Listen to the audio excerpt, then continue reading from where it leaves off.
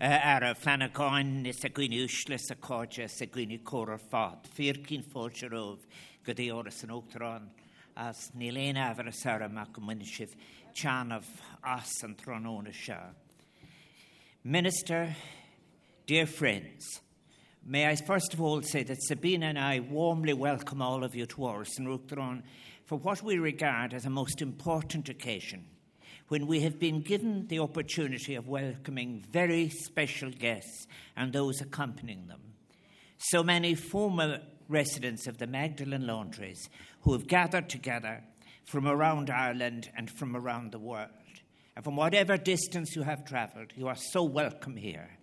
It is a great honour for me as President of Ireland and for Sabina to welcome you all to the home of the President of Ireland. And I want to thank you and those accompanying you for taking the time to be with us this afternoon. And indeed, my hope is that you're making the decision to spend time together today and tomorrow over these few days. I hope that it will have the warmest possible outcome for all of you. It will, I know, be an opportunity for you to share your experiences with each other.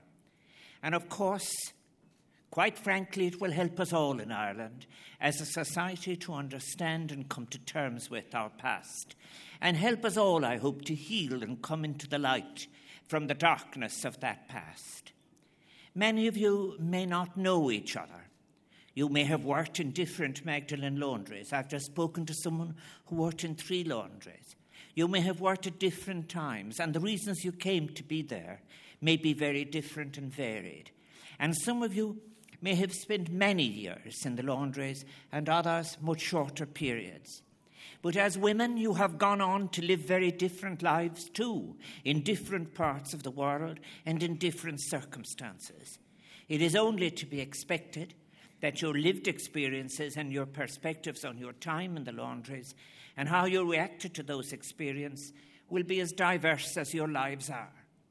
But the shared common experience of having lived and worked in a Magdalen laundry, however, makes a bond that you share between you. This afternoon, Sabina and I are very conscious that we're welcoming a very special group, 230 individual women, each of you who hold a part of the story of the Magdalen laundries since the foundation of the state. Remember, over 11,000 women spend time in the laundries, but their experiences were too often never shared. A combination of stigma, shame, and an unreceptive society condemns so many women to concealing their experiences, their trauma, their hurt. In recent years, the silence has been broken, and you have all helped to let the light in to some very dark corners of Ireland's shared past. You have presented us with what makes a very harrowing and deeply uncomfortable reflection of an Ireland some would prefer not to be able to recognise, but which has to be acknowledged, transacted, and to which a response must be made. All of you, and all of the other women who cannot be with us today, were failed by these institutions, the experience of which you share, and the religious orders who ran them. You were profoundly failed by the state, which in its relationship to these institutions and those who ran them, should have had your welfare at its core. You were failed by governments that knowingly relied on the existence and practices of these institutions rather than addressing your particular needs in other, more sympathetic ways. You are also failed by a society that actively colluded by their silence in your incarceration and treatment, or who chose to look the other way, averted their gaze, as vulnerable girls and women were subjected to what was, in so many cases, further abuse and degradation. I know that many of you have engaged directly or through some of the excellent representative groups with the Interdepartmental Committee to establish the facts of state involvement with the Magdalen laundries, and indeed with Mr. Justice Quirke in the construction of a redress scheme. Indeed, more recently, you have also worked with the Ombudsman in addressing deficiencies in the scheme. This has been vitally important, not only for you as individuals, but for all of us, for Ireland as a nation, as we try to come to terms with and face up to our failings in the past and our contemporary obligations. Each of your individual experiences is a critical element of the whole picture, and all of your experiences are important in enabling us to engage ethically with your stories and to truly understand them. For it is only through this remembering and understanding that we can hope to learn and apply the lessons that are to be drawn from it to our present and future circumstances. The treatment of vulnerable citizens in our industrial and reformatory schools, in the Magdalen laundries and in the mother and baby homes represents a deep stain on Ireland's past, a stain we can only regard today with great shame, profound regret and horror. It is sobering to consider that many women are also victims of the cruel and degrading regimes of industrial or reformatory schools before being referred to the laundries. And so many were intimidated into a silence by the abuse of authority of one kind or another. Ireland failed you when you were vulnerable and in need of the support of Irish society and its institutions. Its authorities did not cherish you, protect you, respect your dignity or meet your needs, and so many in the wider society colluded with all that through their silence. As a society, those with responsibility pretended not to know or chose not to know. The denial of all this continued for many, many years, until one by one, you, the victims and survivors of that time, began to come forward, began to tell your stories, began to force Irish society and institutions who had conferred what was little less than an immunity on themselves to look you in the eye and listen to your personal histories. May I also pay tribute to all those who in the past initiated research, tried to draw attention to your stories, break the silence when these issues were receiving little attention elsewhere, and may indeed have been hidden. I think of my friend and of writers such as Patricia Brogan, author of Eclipsed, and Dr. Frances Finnegan, for example, and there were others too. As you confronted contemporary Irish society with the legacy of a painful past and the question of how that legacy could be addressed, a long and difficult silence began to shatter and break. The stories Ireland was confronted with were, as I have said, harrowing, heartrending, deeply uncomfortable. Stories of forced labour, of humiliation, of fear and sadness and of despair. Stories of injustice. Stories that continue to speak so loudly and so distressingly of indifference and cruelty, fanned by ignorance, prejudice and intolerance, above all by an unquestioned authoritarianism.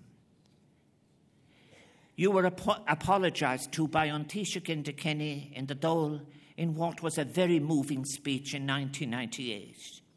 But as President of Ireland, I do again want this afternoon to acknowledge the wrong that has been done to you, the pain that has been caused in your lives, and the opportunities that have been lost to you as a result of your mistreatment.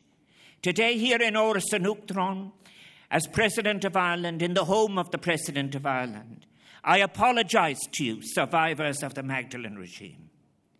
Your individual tales, the personal narratives that lie behind the overall story of the Magdalen laundries is what has brought you together here in Dublin. Tomorrow, you will have the opportunity to recount your own unique memories and chapters of the Magdalen experience. And that is so important. It is an acknowledgement of the value of your personal testimony, your personal pain, and it gives recognition to the consequences that have ensued for each of you as a woman from the damage and harm that was perpetrated in the name of the Irish state. There are stories that involve your time in the Magdalen laundries, but also involve other painful succeeding periods of your life. Stories that were told with pain across the years in homes here in Ireland and in the United Kingdom, the United States of America, in Australia and elsewhere, as each of you sought to move on and rebuild your lives. These are stories that were hidden and buried for too long, stories that were sometimes denied, distorted, deliberately forgotten, and even erroneously justified by some in society who wish to embrace an accommodating amnesia, to turn away from that most unedifying version of ourselves in the past. They are stories which were held first and foremost in the hearts and minds of courageous and admirable women, determined when the time was right in going public with their experiences. Women who would claim their rightful place for their stories in the history of Ireland and in the memory of its people. Today, in Ireland and across the world, an increasing body of research has focused on the Magdalen laundries. Oral history projects are taking place in University College Dublin, the Waterford Institute of Technology, elsewhere. And these are recording, for example, in Waterford, the experience of not only the women who were held in the laundries, but their family members, and some of the nuns who managed them, and other people who had frequent contact with the girls and the women who were confined. Researchers at University College Dublin have also been developing videos and lesson plans for secondary school students in order to ensure that future generations will learn about and take lessons from the Magdalen laundry story. None of this could have happened without the women of whom they will hear, including those of you who are gathered here this afternoon who have come forward to tell your stories.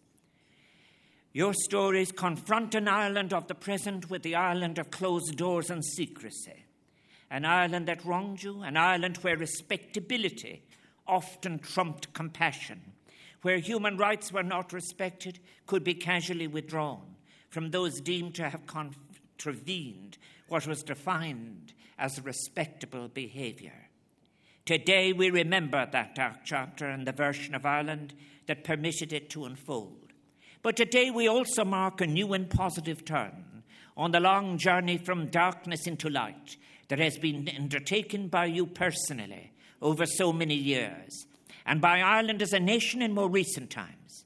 We have moved from a time of disbelief, denial, and even hostility towards your experiences to a time where we acknowledge that we must deliver compassion, listening, and a genuine and heartfelt will to hear, share, and to learn of your testimonies.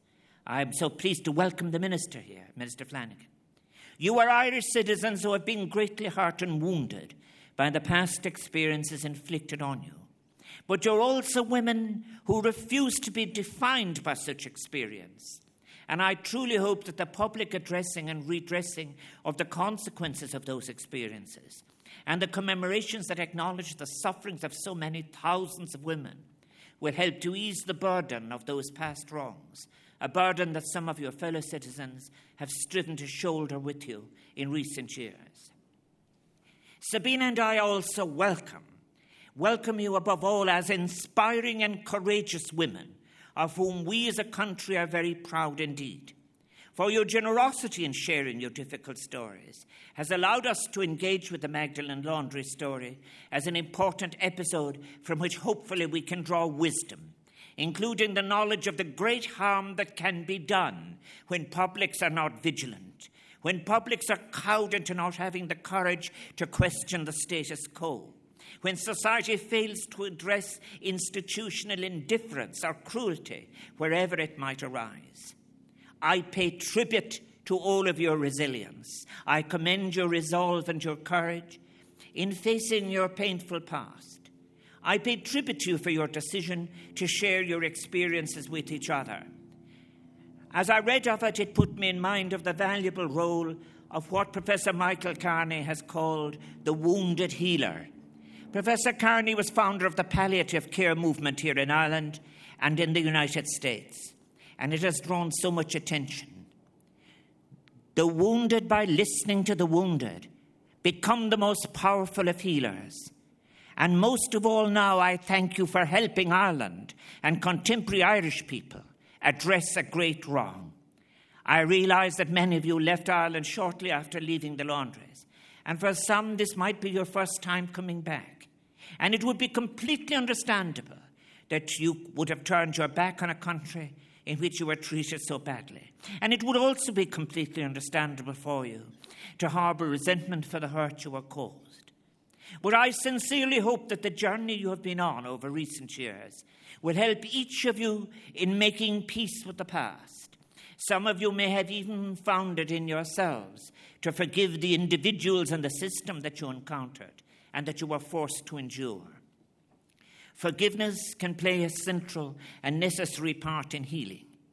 And I acknowledge that it's very easy for me to say that.